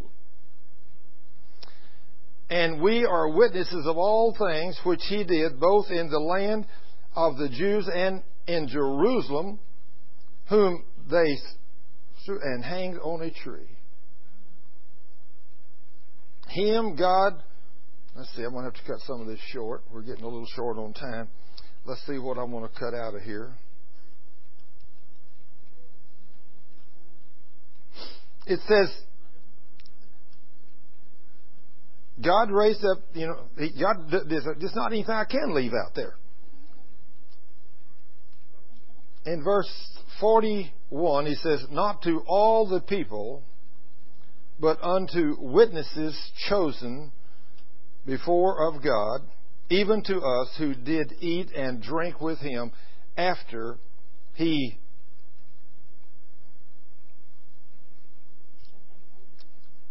raised Him from the dead. And He commanded us to preach. Now listen, this is very, very important. And He commanded us to preach unto the people. What did He command you and me to do? Preach unto the people. And this was a spoken word from God years ago to me, a revelation. I was asking a question. This was His answer right here. He told me Acts 10:42 was the answer to my question. And it took me 3 months to get it. I'm pretty dense sometimes. And He says, and He commanded us to preach unto the people and to testify that it is He, Jesus, which was ordained of God to be the judge of the quick or the saved and the dead or the lost. So see, here's where you can't make a judgment. You might say, I don't think that guy's saved. You're judging incorrectly. It is not your job to say whether you think whether somebody's in the church. You say, well, I know this lady. I know she's got to be saved. Nobody knows that but God. You might look at Thurman and say, wow, I know he's saved. But see, only God knows the heart. You don't. You can find men in the church that appear to be great men or women that appear to be great men and women of God, but they're really not of God. They're really not of God. And that's scary. See, the Lord tells us in His Word that Satan sends his angels of light in among us to deceive us. So if what they're teaching is not the Word, then you better have a problem with these people. You know, if they're, and I've said this, especially since I got the Holy Ghost and stepped over into this world of faith, if you're in a church and there's no answers to prayer, there's no salvations, there's no healings, and there's no miracles, you need to find you another church. Or you need to start praying for that one. One of the two. You can change that church. You can change things at that church. You can have a tremendous impact on that body. You really can. But he says here, and in verse 43 he says, to him give all the prophets witness that through his name whosoever believe in him shall receive remission of sins. Now, anybody that believes in the name of Jesus, now Peter's preaching this, and the next verse says, while Peter yet spoke these things. Now, he's just preaching. While Peter yet spoke these things, the Holy Ghost fell on all them which heard the word of God. He's just preaching. He's preaching the word, and all of a sudden the Holy Ghost just comes in and just starts falling all over people. How would you like to be in a church meeting like that? Woo, glory to God. That's where we want to be. We want to see God do these great and wonderful things. Now, everybody's hearing the Word. The Word is what the Holy Ghost comes to. The Word. And so he was preaching and said, they of the circumcision which believed were astonished. That's a normal Christian today. We were astonished, as many as came with Peter, because that on the Gentiles also was poured out the gift of the Holy Ghost. I mean, even them that come with Peter, they were amazed. Hey, this is for the Jews. This is not for you bunch. This is for us. Isn't that amazing? How we are like that. We don't want everybody to share in these gifts. We don't want everybody to have these gifts. But we should. We should want everybody to have this great and awesome power. Shouldn't we, brother? Absolutely. Then it says, and they of the circumcision, next verse, 46. So they heard them speak with tongues and magnify God. Then answered Peter, can any man forbid water that these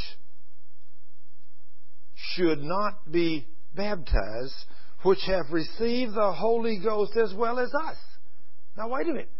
These people, they're not even saved yet. I mean, the Holy Ghost couldn't come on somebody that ain't saved. Could he? Did he? I mean, can you put him in a box? No, these people are just hearing the Word of God. A bunch of Gentile people that are lost as a goose. And Peter's just preaching the Word, and the Holy Ghost just starts hitting them. Bam! Who knows what? They're falling on the floor. They're getting up, raising their hands up, magnifying God, praising the King, prophesying, speaking in tongues, all kinds of things there. And Peter and his bunch of backed off said, whoa, what is going on? This is what happened to us back here. You know, after we prayed 10 days. They didn't have to pray 10 days. All I had to do is just talk a few minutes. And it ain't fair. Well, what does God do? He does it His way. You can't put the king in a box. He's in control. You're not in control. What did He tell you and me to do? Preach, and I'll take care of the rest of it. That's all you got to do is preach the Word. He said, I'll take care of the rest. And after they preached the Word and all these things happened, the Holy Ghost fell on them. And it says, and He commanded them. Wow. And He commanded them to be baptized in the name of the Lord. Then prayed they, let him tarry a certain days. I can only imagine, if a preacher comes to a place, they had never seen nothing like this.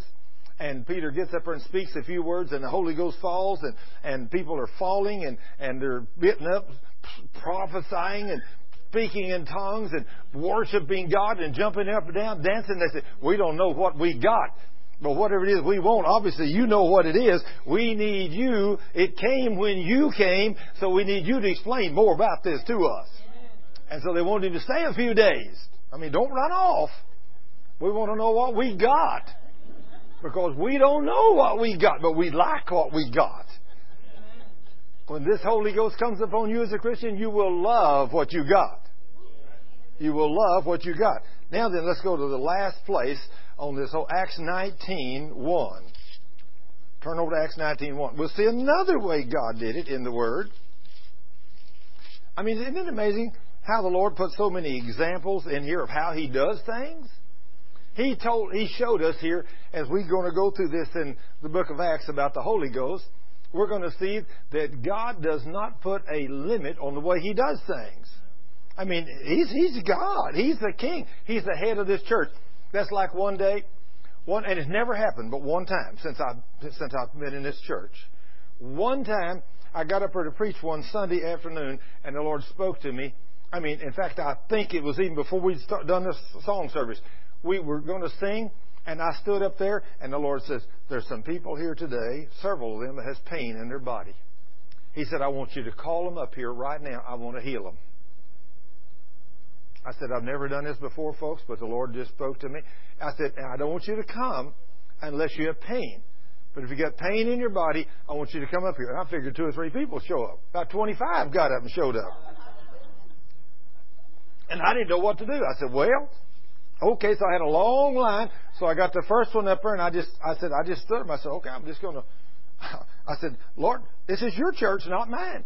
I said, just close your eyes. Let your hands down by your side. Just relax. And I said, Lord, you heal them. You deliver them. You take away their pain.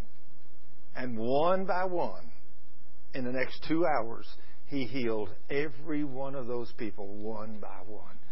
That day when we left here, the Holy Ghost had healed every one of those people. And 2 or 3 or 4 weeks later, I said, anybody here at Sunday that we had the little healing service, that's all it was? Several people raised. I said, are you still healed? You're still healed. No more pain. I had one woman, it was her first Sunday. And she was up there, and she was sitting there, and I said, ma'am, I said, you still got the pain? She said, I still got the pain. I said, I won't say Jesus. She said, I said, ma'am, say Jesus.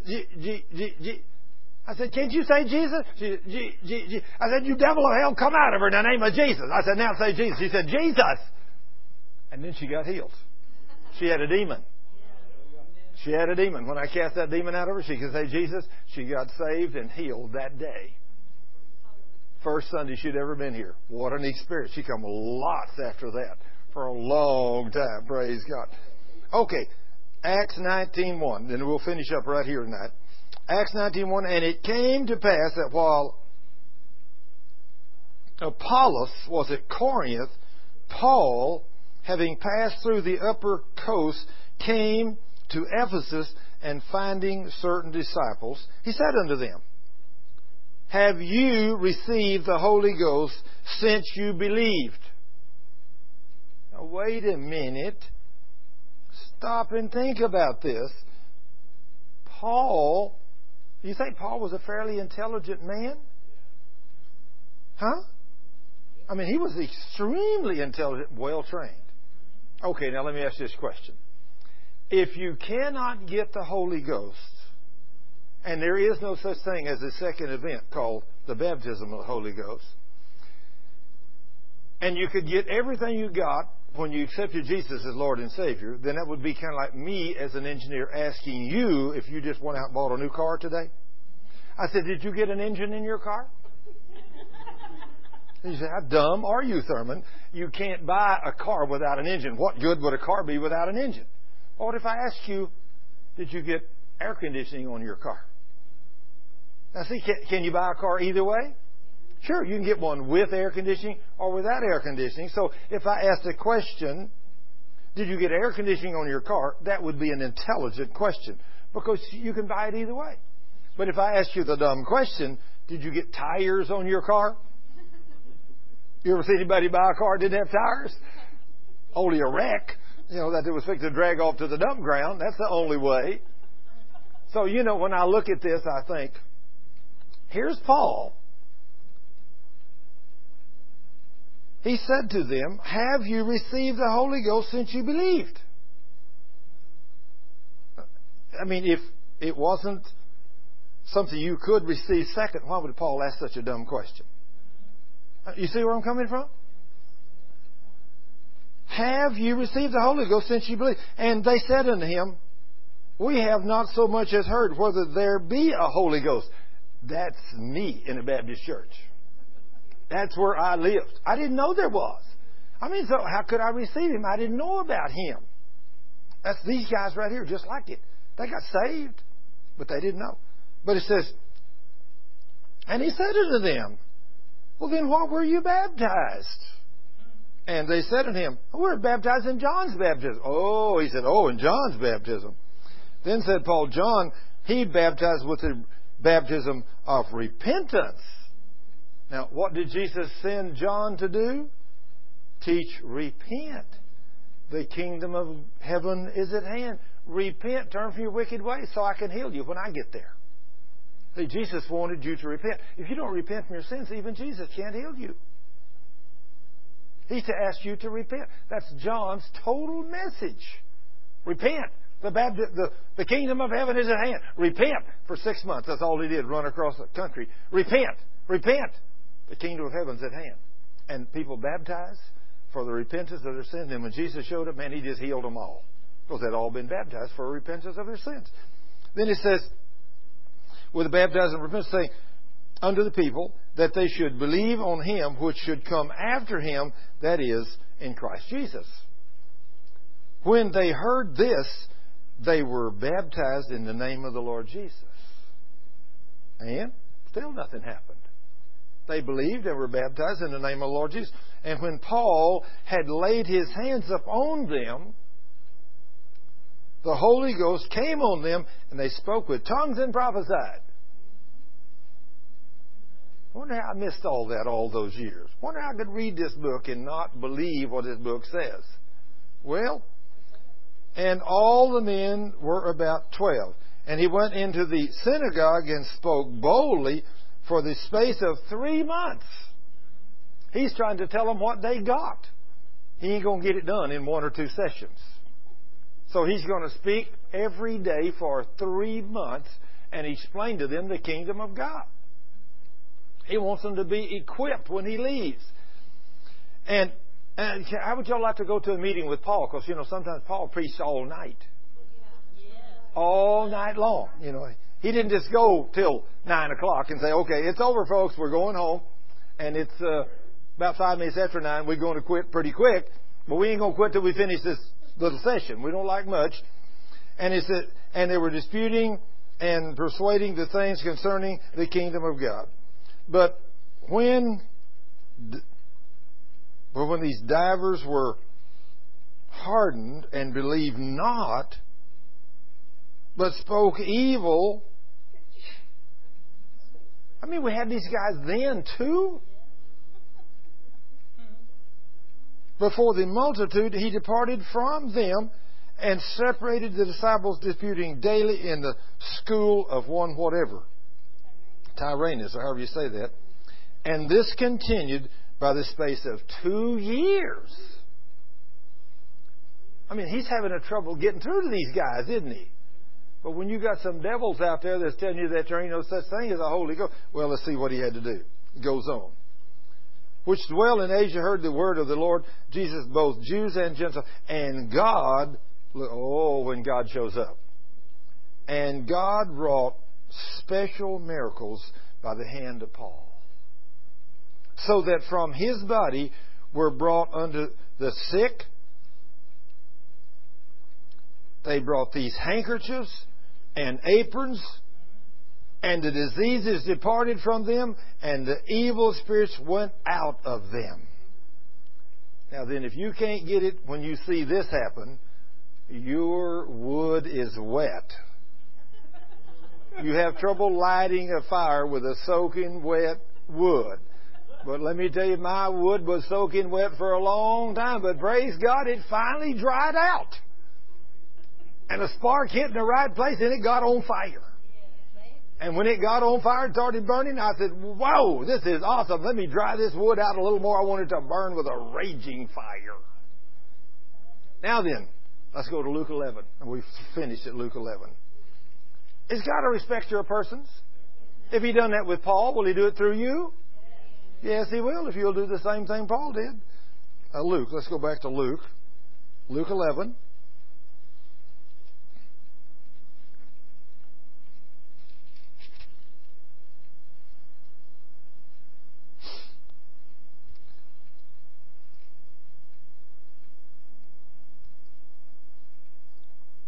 Luke 11:13. Luke 11:13. If you then, being evil, know how to give good gifts unto your children, how much more shall your heavenly Father give the Holy Spirit to them that ask Him? How do you get it? You ask in faith, nothing wavering. So somebody says, I want the Holy Ghost. And we lay hands on you and touch you, and then we leave it. We do the natural, and God does the supernatural. You say, well, I want to speak in tongues and prophesy right now. You may do it. You may fall under the Spirit. You may jump up prophesying, speaking in tongues. And you may not feel a thing, which you probably won't. I didn't feel a thing when I asked God to fill me with the Holy Spirit for a little while. But boy, after a little while, a power came upon me that changed my ability to think. Everything about me began to change, and I began to see miracles, and I became bold as a lion. I mean, in my workplace, I became a bolder engineer. I now prayed every time I needed to do something. I prayed and asked God to show me how to do something. And that's when I started seeing visions and had a few dreams, but not many dreams. Most of them are open visions. And He began to show me how to design and build equipment and all kinds of things. And I just done awesome things. It all happened after the Holy Spirit came upon me. Now then, I can think of times, I think of a lady one time we prayed for. And she said, I want the infilling power of the Holy Ghost. So I said, be filled in the name of Jesus. He said, is that all there was to it? I said, I did my part. Now it's up to God to do His. Okay, she said, and she walked out. Walked out muttering to herself. She gets down the street and she pulls up to the first red light and nothing happens. And she said, God, is this stuff really real? She pulls up to the second red light and He hit her. Bam!